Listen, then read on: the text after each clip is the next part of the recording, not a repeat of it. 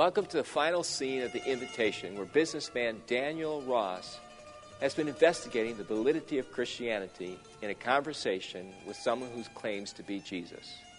In this final talk, Daniel presses Jesus and wants evidence for the fact that he indeed is who he claims to be, the Son of God.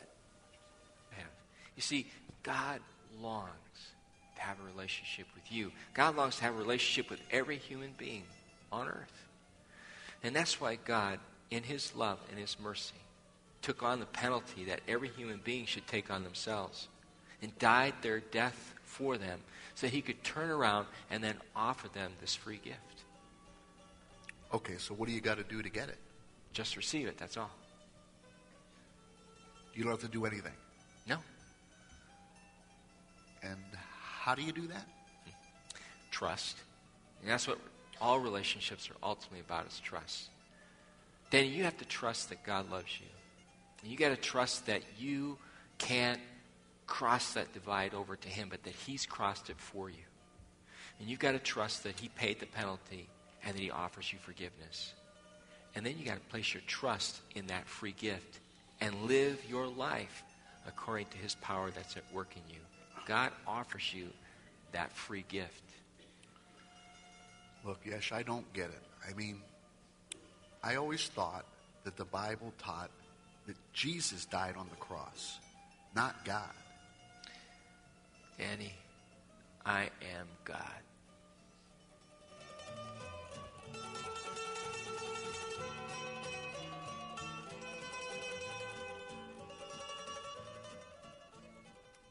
These are compliments of the house. Oh, well, thank you, Maria. You've Thank been you such so good much. clients. Well, it's a Enjoy, pleasure. and All please right. come back. God bless. Thank you. Thank you so much. Wow. Wow. You feel that? What? Feel what? Well, ever since Maria gave us dessert, Yeah?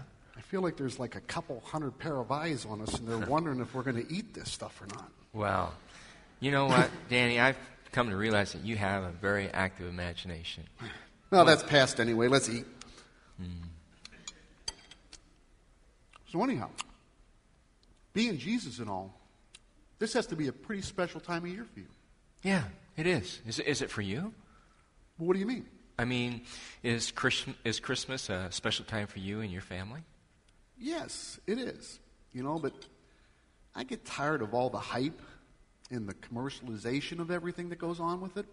Yeah. Do you and your family do anything special on Christmas? We do. We'll have a Christmas dinner, and then we'll do the presents thing, and then we end up going to the Christmas Eve service. And what's the point? The point of what? Going to church on Christmas Eve. Well, it gives us a chance to connect with the real meaning of Christmas. And that is? Man, you're asking a lot of questions, aren't you? Do you think so? All right, hey, Danny, you got to lighten up. I do have a sense of humor, all right? But let's be serious for a minute. What does Christmas Eve mean for you? What's it all about for you? Well, it's about Jesus. Now, let me ask you a question. That's fair enough. All right.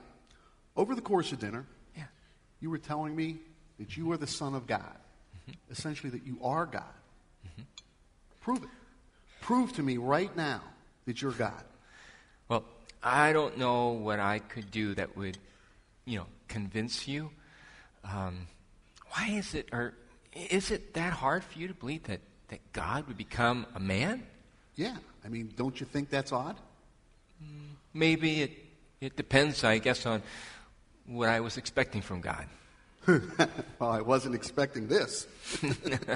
No, I probably wouldn't either, I guess. I mean, you know what I thought when I first met you? What? I thought, okay, here I am meeting Jesus Christ. He's dressed business casual, and he's bald. I mean, that was not an easy one. And I'd like to make a suggestion.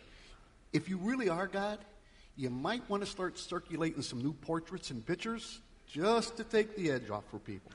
Well, you know what? There are going to be some surprises in heaven. Well, you know what? You're probably thinking to yourself that, people would look at my life and not believe who I am. I can understand that based on what's going on here. I mean, what are you thinking? Well, I think that there's not a lot of difference between the religions. I mean, what you've been saying isn't any different, than what's been said before. Well, in one sense, you're right in terms of other religions. Even God would agree that what religion has to offer isn't correct. Well, you take the Hindu thing. None of that makes any sense. No, I understand that. Listen, God's truth, can be clearly understood. God reveals himself through that, all right? God is not going to ask you to place your trust in him without giving you some proof. So he gives proof before he expects faith. But the world religions don't do that. Like Hinduism, for instance. If you look at certain sects of Hinduism, they believe that there are over 300 million gods. What proof do they offer that they exist? None, as far as I'm concerned. Right. That's why you're not a Hindu. There's no reason to believe. What evidence do Buddhists have to offer that this ultimate reality is some unseen force called nirvana? Or who can demonstrate, for instance, that God actually spoke to Muhammad or, Joseph Smith, the founder of the Mormons? Yeah, but Jesus is the same. Who's to say that there's any evidence that Jesus is God? Well, for one thing, God said it would happen that way. The Hebrew prophets predicted that the Messiah would come. I don't think they ever said anything about him being God. Well, then you never read Isaiah or Micah or Daniel? Listen, I paid attention in my religion classes at Northwestern, and what they said was that the Messiah would be born of a virgin, he'd be born in Bethlehem, and they described his crucifixion. That's a pretty good tip-off, don't you think? 7 centuries before I was born, Micah predicted the place, Bethlehem. David, he described my crucifixion centuries before the Romans invented it.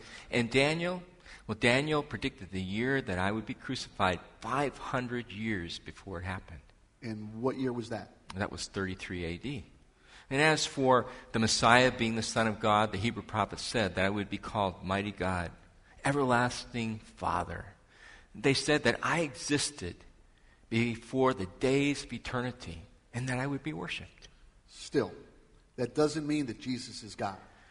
A few years back, I remember seeing a documentary on the historical Jesus. Yeah, I know the one you're talking about was not particularly accurate. Well, you say that, but how do we know? In that documentary, they said that Jesus never really claimed to be the Messiah, let alone God. And they said that he wasn't very comfortable with himself, that he just had a difficult time, and that he kind of got wrapped up in all the things that were going on around him. And another thing they said was that he was actually killed for political reasons. Listen, Daniel, I forgave sins on my own authority. I healed people who were sick. I raised the dead to life again. I exercise power over nature itself. Before Abraham existed, I was. And I gave eternal life to others. And I received worship. Now, who does that sound like to you? Well, look, just because you claim to be God doesn't mean that you are. Look, I know that that's not what it means. I understand that, all right? That good religious leaders aren't necessarily God. But understand that a good religious leader, all right, is somebody who cannot be God. Do you understand that? Either I told the truth about who I am, or I was lying, or I was insane. There are no other options, Daniel. Please understand that those who are the followers of God understand within themselves who God is because God reveals himself to them. And that's what I did to the world. A good religious leader just claims that his teachings are the way to go. He doesn't draw people to himself and who he honestly and really is. So what's happened in this world is people have distorted the truth about who I am. And as a result of that, they've rejected the final evidence that I gave that shows that I'm more than just this religious teacher who's asking people to follow a teaching, that I really am the one that can change their life. And what is that? The final evidence? The fact that I rose from the dead. Look, you're sitting here, you're across the table from me, and you're alive. I get that. And if you claim to be dead or have been dead, it would be hard for me to prove otherwise. That's a good point. But why don't we just stick with the evidence, all right? What do you know about me historically? Well, what I know is that wait, let me start that again. Okay. What I know is that Jesus was a teacher with a very large following. And I know that the Romans executed him. I know that his apostles claimed that he was resurrected from the dead. But of course, they're going to say that. Really? Is that what they expected to happen? Well, not that I recall. Despite the fact that I repeatedly told them it would happen? That's true. Did they believe at first when the women told them? No. Well, when did they believe? Well, according to their accounts, they believed when they saw you.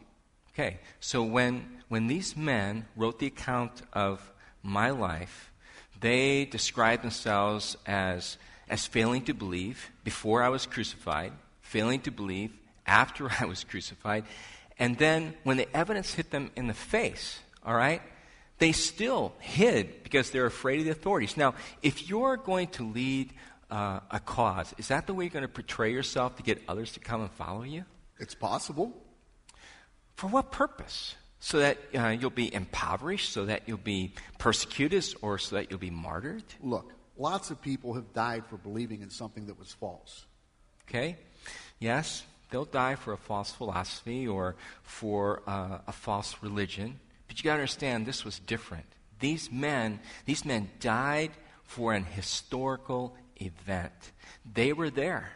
They saw it, and they all said that it happened, even though it brought them suffering and death. Listen, you don't die for something that you believe is a lie, especially when it brings you no benefit. Yeah, well, maybe they thought that Jesus was dead when he really wasn't. Now, do you think the Romans, the soldiers, actually took people off the cross who weren't dead yet? No, probably not. Well, what you're implying is that I was hanging on the cross. And remember the account. I've been brutalized beyond recognition, left for dead. So they come along and they decide to take me down, still, alive, barely breathing. And then a few days later, I recover well enough that when my followers see me, they look at me and they thought that I was God. Okay, it's not likely, but listen, you have to admit that the apostles had a lot to gain from claiming that you had been resurrected from the dead.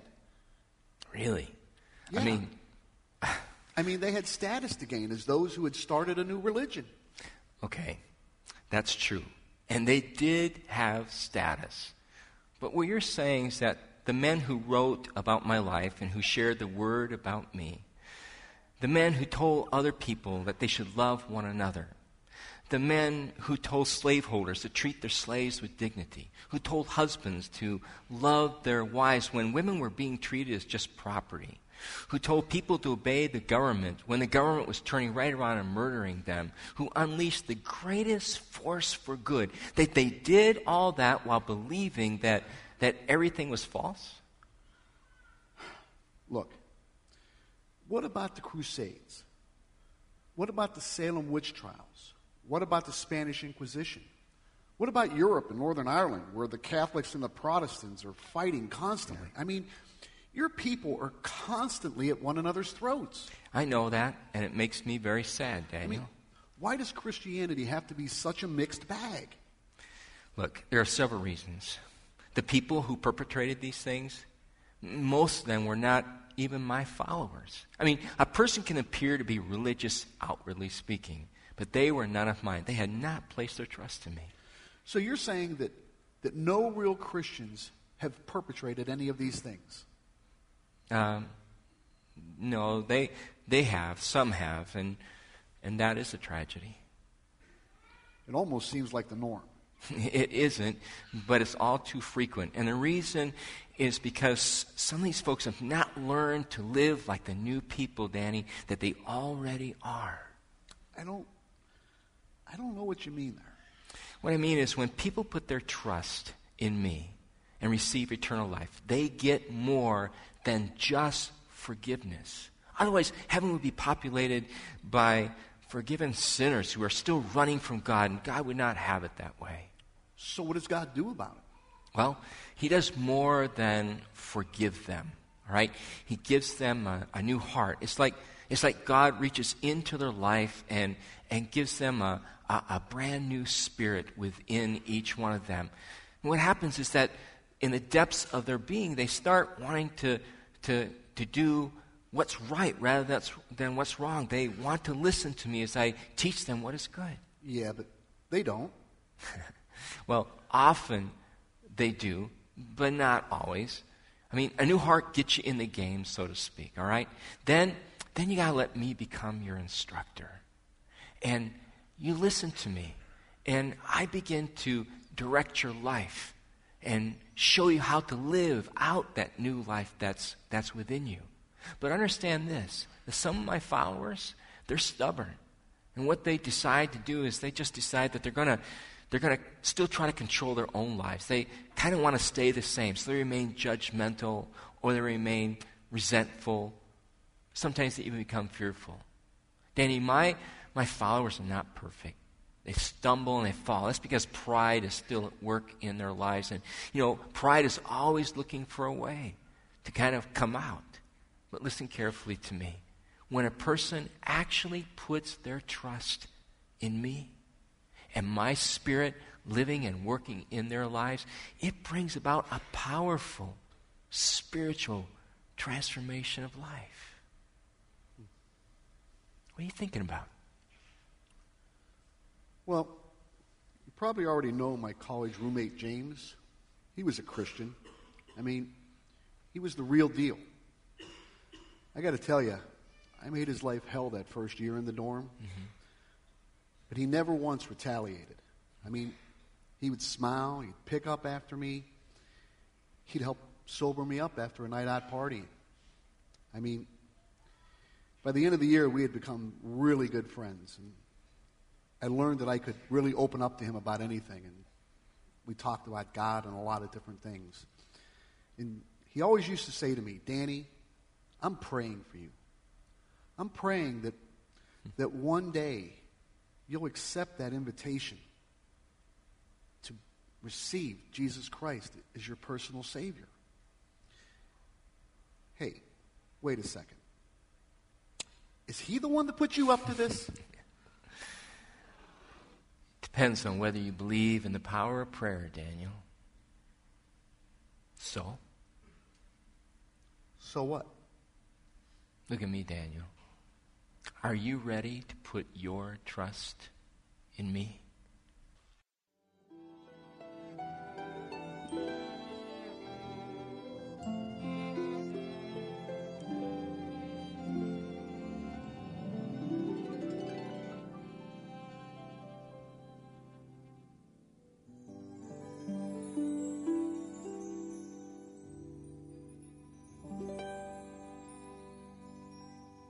This is a strange Christmas for my family and specifically for me.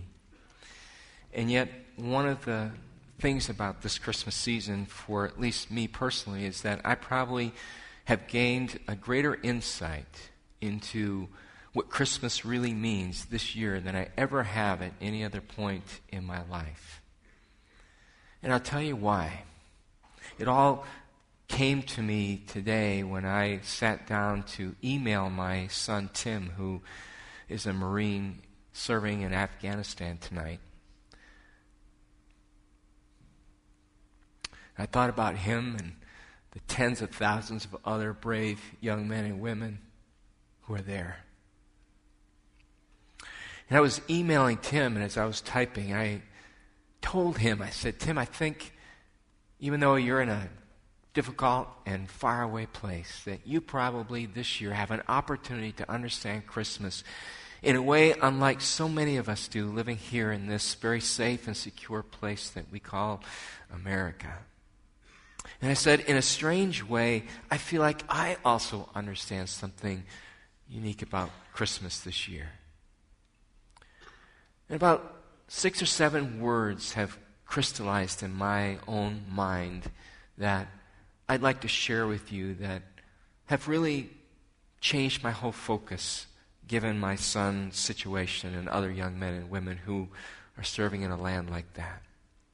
The first word is absence.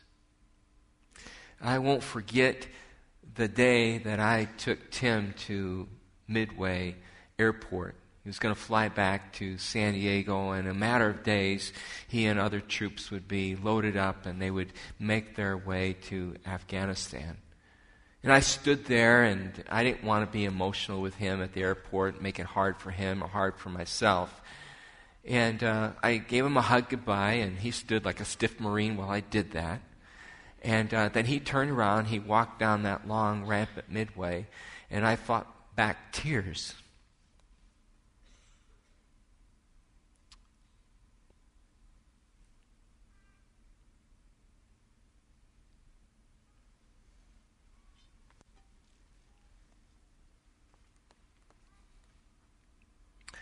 As I watched my son walk away, thinking to myself, could this be the last time I see him? It made me think about God today. I believe in God. And I can't explain to you the uniqueness of the Trinity, Father, Son, Holy Spirit. 3 separate but one. And what that must have been like for the Holy Father to watch his Son, in a sense, though they were one yet 3, watch his Son leave the right hand of the Father, leave that holy atmosphere and go. I can't imagine what that was like. I have no comprehension of that. But in just one small little way, because God has feelings. God feels. It must have broke his heart.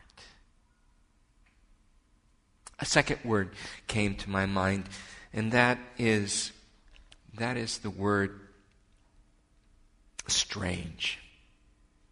I mean, Tim was leaving and he was going to a strange place, Afghanistan. Place that I have never been to. I can look at pictures, but I've never actually been there. I've not touched the soil there. I've not breathed the air there. I've not personally seen the surroundings there. And it seems very strange to me. It seems very far away for me. And it must have seemed strange to him as he was trying to figure out where this place is geographically. I mean, he's even had a hard time trying to explain to us where he is. And I thought to myself, here's the Son of God, and he leaves the Father's right hand, and he goes to this strange ball of dirt in the middle of the universe. You say, well, how do you know it's the middle? I don't know that. Somewhere in this vast universe. And this is where he comes. This is where he comes. The third word that's come into my mind is the word hardship. Hardship. We know that our son, like many of our troops over there, is not in an easy place. He's in the south part of Afghanistan near the Pakistani border in Taliban territory. And he is living in a tent out in the middle of the desert. They just went in and created a perimeter and put a whole bunch of tents up, and that's where they are, in the middle of absolutely nowhere in fairly harsh conditions. It's cold there, and they have extremes of temperatures and things like that. And I thought about God's Son. And I thought about the harshness of where he was born. In the middle of the wilderness, in a place called Bethlehem, in a stable or a cave, because there's no room in the inn, and in this little manger that normally held the hay or the straw that the cattle would eat. That is where he was laid. How harsh an environment. How difficult a place for one who created the worlds to now rest his head. Another word came to my mind, the word mission. My son, along with other men and women, some, your sons and your daughters, mothers, fathers, relatives, are on a mission there. And that mission really is to protect us.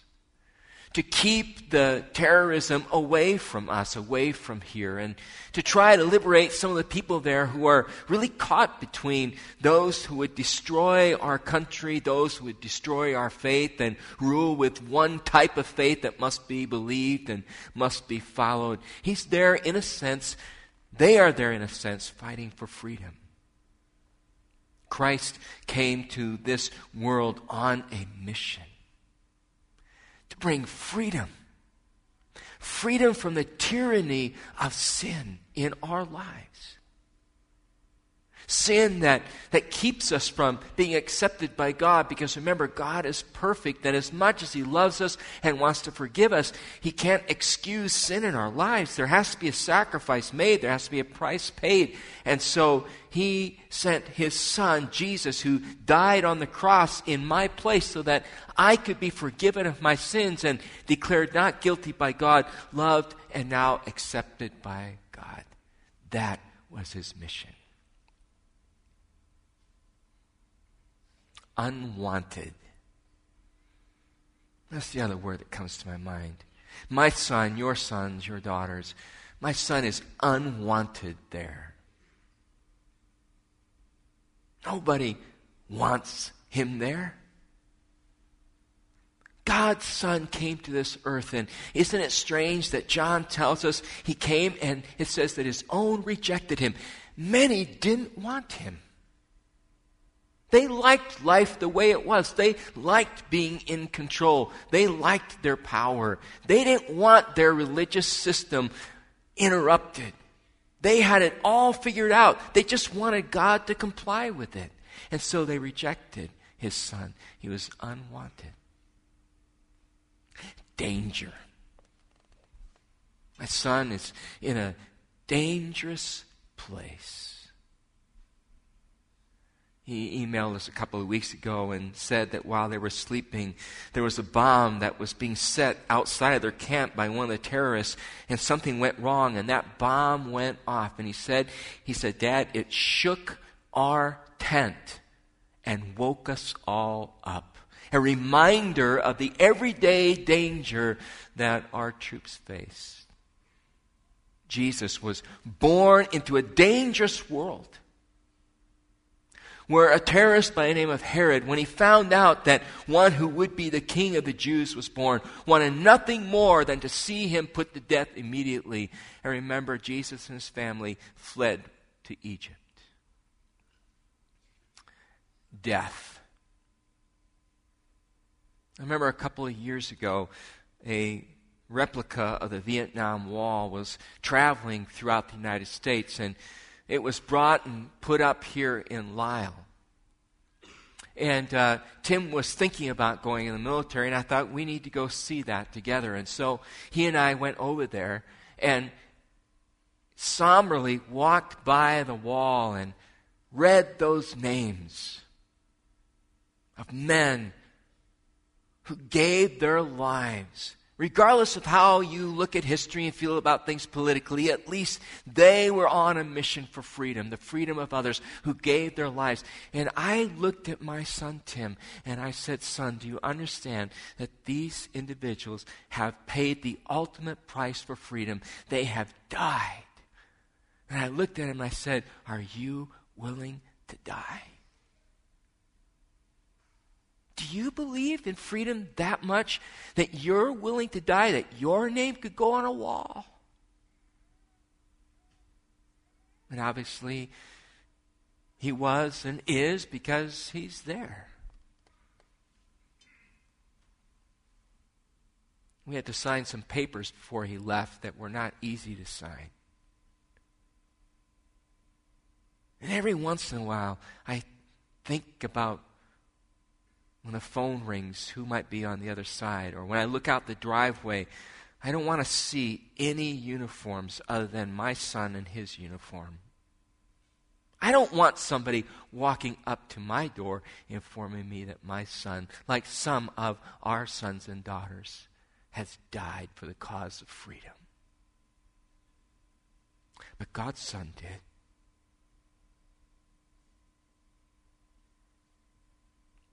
He hung on a cross and he died so that you and I could be free from sin, so that you and I could have the hope of eternal life.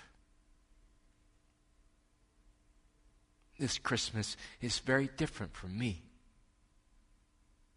And maybe it is for you.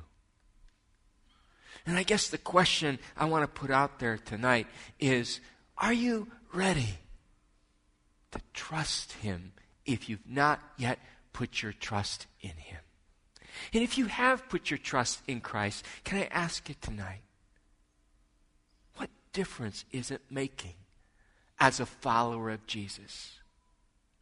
I mean, are you one of those followers who still try to retain control of your own life? And so when people look at you, they look at you and they go, I don't see you being much different than me. You're still judgmental. You're still selfish. You're still fearful. Or have you surrendered to his presence in your life in such a way that he now runs your life and he's the Lord of your life?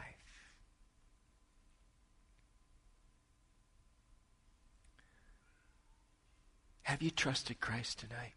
Have you put him at the center of your life? He's not Santa Claus. He's not a fairy tale.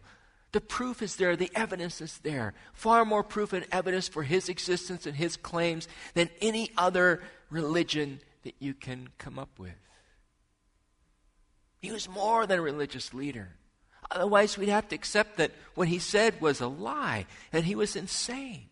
Because no religious leader claims to be God. And Jesus proved by his life and by his action and by his resurrection, which so many have tried to disprove over the centuries, and many have come to faith, he has proved that he was who he is. Tonight, would you just mind for a moment bowing your heads with me? It's a sacred night tonight. And it's an opportunity tonight, maybe for some of us, for the very first time, or if we have lived with doubt, to, for the final time, know with certainty that we have put our faith and trust in Christ. If you're here tonight, you have never put your faith in Christ, you're unsure if you've ever done that, I'd like to ask you to do me a favor with our heads bowed and eyes closed right where you are right now. If you are ready to put your faith in Christ, I want to pray a prayer with you that you can pray right where you are. And it's not the words that matter as it is the attitude of your heart. But if you're ready tonight to say, I want to put my faith in Christ, would you just raise your hand right where you are? Young or old, it doesn't matter. And then would you pray this prayer with me? Silently, dear Lord Jesus Christ, I believe that you are the Son of God. I believe that you really were born on this earth. I believe that you did die on a cross for my sins. And I believe that you rose again on the third day and are now seated at the right hand of the Father and are coming again. Forgive me my sins. Come into my heart and transform my life. I give you my life tonight. If you have prayed that prayer tonight, I want you to know that Christ indeed has come into your life. You have received the gift. The exchange that took place on the cross is now yours. You are declared not guilty before God. If you prayed that prayer tonight when our service is over, could I ask you to do me a favor? Would you mind coming to the guest center? And just say to me, I prayed that prayer because I just want to encourage you. I want to give you some literature and help you get on your journey and your walk with God. Several of you raise your hands tonight. Please don't rush off. Come and let my soul be blessed and encouraged by speaking to you. And I have a gift of a wonderful book that you'll so thoroughly enjoy, which our drama was based on. It talks about all the reasons why Christ and Christianity is the way, the truth, and the life. But as we come to the communion table tonight, we do so because of what's recorded in the Gospel of Luke, the 2nd chapter. It says in verse 8, "And there were shepherds living out in the fields nearby, keeping watch over their flocks at night. An angel of the Lord appeared to them, and the glory of the Lord shone round them, and they were terrified. But the angel said to them, 'Do not be afraid. I bring you good news of great joy that will be for all the people. Today in the town of David, a Savior has been born to your town. He is the Messiah, the Lord. And this will be a sign to you. You will find a baby wrapped in cloths, lying in a manger.'" Why did Jesus appear to those? Why did God allow his son to be viewed, perhaps held by those shepherds who then went to Bethlehem and saw him? Why did God make the announcement to shepherds? Many scholars feel that those shepherds were the ones who were responsible for taking care of the sheep who were sacrificed daily at the temple. And it's as though God is saying to them, "I want you to be the first ones to see my sacrifice, my little lamb, who will take away the sins of the world."